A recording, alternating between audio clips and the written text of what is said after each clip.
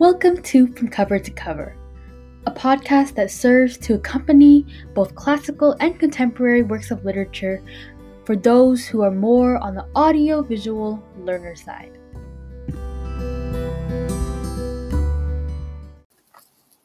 Hello, welcome to our next recording. This chapter is called Notes, and it's the 14th chapter of the things they carried. Very interesting. So now let's go right into a summary of the chapter. So basically, in this chapter, O'Brien, as the narrator once again, reflects on the story that was told by Bowker. So apparently, Bowker is a soldier that hung himself 3 years after the story was written. And Bowker actually suggested to O'Brien that he should tell the story of Bowker. So Bowker, he had the story, the last chapter claimed, that he wanted to tell, but he didn't know how to tell it. So he asked O'Brien, he said, O'Brien, I trust you to tell my story in the best way that you can, in the best way possible. So O'Brien did this. He made a few drafts of a potential chapter that came to become Speaking of Courage, and there was a lot of drafts on the way. Bowker didn't like some drafts. Bowker did like some drafts. It was just a lot of planning in the stages. And in this chapter, O'Brien reflects on what's true and what's not true in the fictional story that is confirmed to be Speaking of Courage. So, to put some more context into that story. In the spring of 1975, O'Brien did receive a letter from Bowker saying that he was really struggling to adapt to normal life. And in fact, Bowker dropped out of community college and spent his day kind of doing tedious, repetitive, non-meaningful things. So that's what he believed that he was feeling about the items that he was doing. And O'Brien decides to incorporate a lot of this content in the letters into the story that he rewrote about Bowker's life, or the story that he wanted to tell at least. And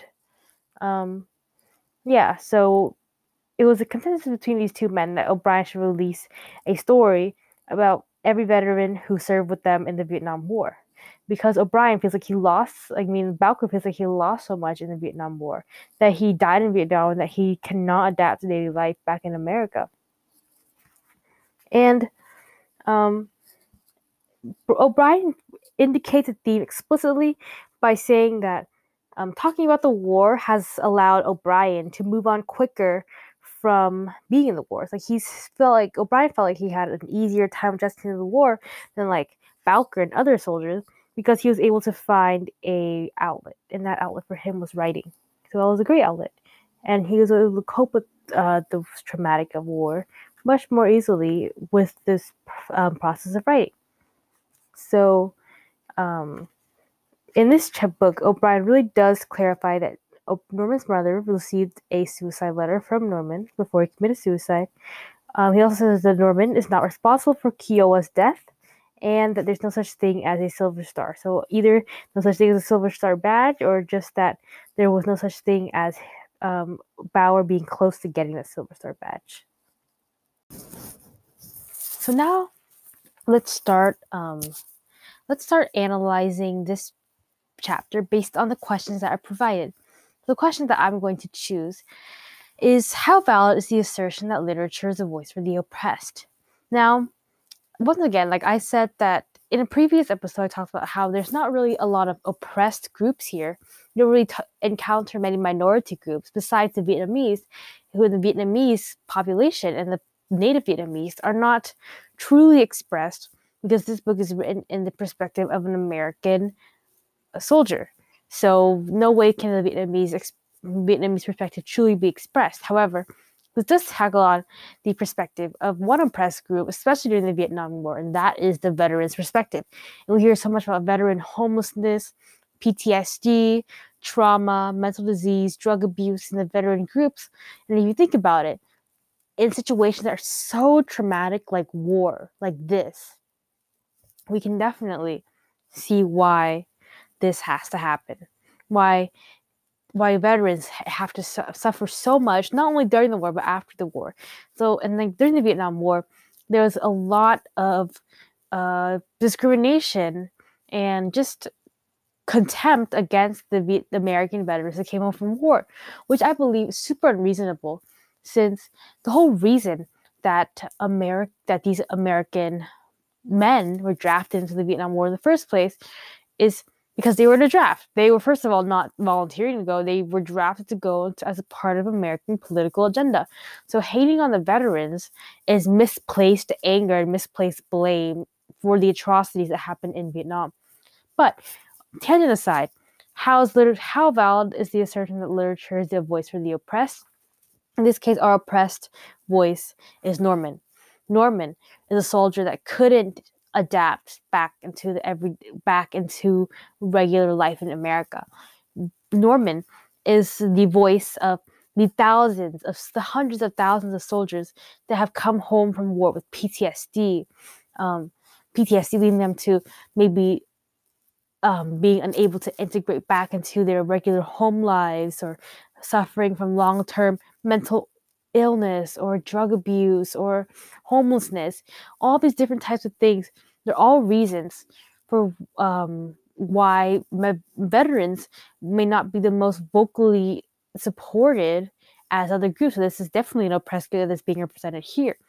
And so something that's very powerful about this chapter is it talks directly about storytelling. And Norman and O'Brien are both similar in the fact that they have stories that they want to tell, especially about the Vietnam War. They cannot forget their stories. They need to tell their stories. O'Brien symbolizes this in all of his exchanges with his daughter, with us, the audience, through this book. Norman, unfortunately, expresses it through O'Brien when he can no longer adapt to being in the real world, when he feels like his life has no meaning in the real world. Then he sends a letter to O'Brien saying, hey, I want my story to be told too. And that's what O'Brien does. He attempts to tell the story Norman has to tell, which talks about Kiowa and survivor's guilt, basically, and being unable to adapt to a quote-unquote normal society after being thrown in such traumatic place, and just feeling like no one can listen to your story. So I think that this way of voicing Norman's story through O'Brien's The Things They Carried novel is super powerful, because it allows a different soldier to get his perspective out. And this is basically all that The Things They Carried is. It's a collection of stories that are not necessarily all written by O'Brien. It highlights other soldiers too, other soldiers that are real and they have names. They're probably people that O'Brien actually encountered. He's telling their stories. A Vietnamese girl, he's telling their stories. So this assertion that literature is a voice for the oppressed is extremely strong, because it gives sympathy and it builds empathy for readers who may not understand what it is like to go through a war, to be coming home as a veteran in a war that's truly traumatic, of being in the scene where danger was always happening and you always had something going on. This experience was truly something that O'Brien successfully conveyed to readers through the way that he described his stories, through the way that he formatted them, through the way that he presented them in his narration, through the storytelling of other people, through the imagery, through the breaking of the fourth wall. All of these different types of things, O'Brien tells a real strong story about not only having these veterans tell their stories, but encouraging the audience, encouraging us to continue telling these stories after the original experiencers of these stories are gone. So I think this is a very powerful book for this quote. Okay, for the next question, I'm going to attempt to answer what writing techniques does the author use to evoke an emotional response in the reader? So this chapter is interesting in the fact that it's literal commentary on the chapter before it. So the chapter before talked about Norman's experience as a soldier and his inability to adapt to American life after being in the war in Vietnam. And, it tells Norman's story, his entire story, basically from his perspective, since O'Brien, the narrator, isn't really an active part of the story at all. He's more of like a spectator in any way, or he just doesn't have an active role in it. But his role comes back in this chapter, where he actually talks about the entire experience leading up to him writing that story. And it's very interesting in a way, kind of like a summary, not a summary, but like a reflection on a different chapter, a different person's story, because we get to see exactly what happened in the mind of storytelling. I think it's super interesting, especially since the book is all about storytelling and the way that storytelling is so effective, and how storytelling can still be effective even if, and just going back to it, having this idea and this aspect of reflecting on another person's story really gives both stories a very powerful effect by giving a background insight to the storytelling process. And this allows the readers, like as a reader, I really sympathized with Norman even more after I read this story about how I read that he needed to get this story told. So if I didn't understand it for whatever reason in the last chapter, I understand now the urgency and the necessity at which these stories need to be told in order for soldiers to truly be able to move on and get their message across. So the story was very effective. This method of writing was especially effective at relaying the theme and the overall purpose of this chapter. The next question to talk about is which social groups are omitted from a text and what might this reflect about its production? So I'm touching this up on previous chapters already, but it's very clear that this book is about the Vietnam War, but it's not incorporating any Vietnamese perspective. There's no character from Vietnam who truly has a speaking role and like a main role in the story, besides like, okay, like there's a girl who dances, but she never speaks. She never gets a chance to share her story.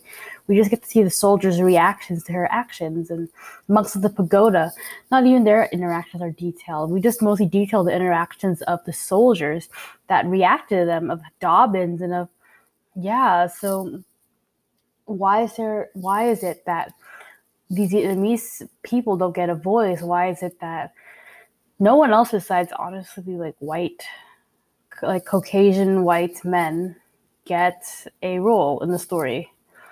And it's kind of, it just talks about, I don't think the intention of the story was to be in any form culturally exclusive, but it comes out to be this way, honestly, especially when you're writing about a story in which there are cultural elements, and then it's kind of like, honestly, what I kind of saw it as is a white savior complex. It was pretty large in this book.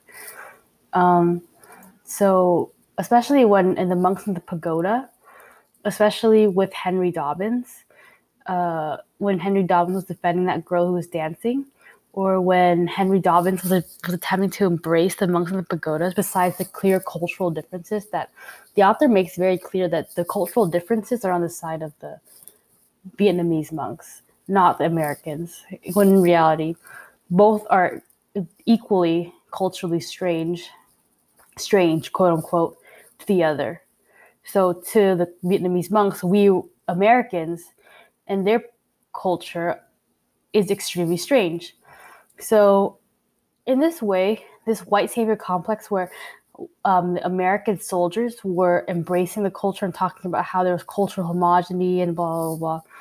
I mean, to this extent, I would say that it is a book that's written in the veteran perspective. So the goal here is not to talk about cultural distinctions and not really to talk about women, because women were also a group that was extremely excluded in the text as well. Yeah, the goal is not to do that, but I think that just the way that it was written, there could have been more insight on Vietnamese civilians, especially if like you are an American soldier, you must have encountered and had like more meaningful encounters with Vietnamese, I'd hope. So it's just that type of thing where there's just not enough social exclusion.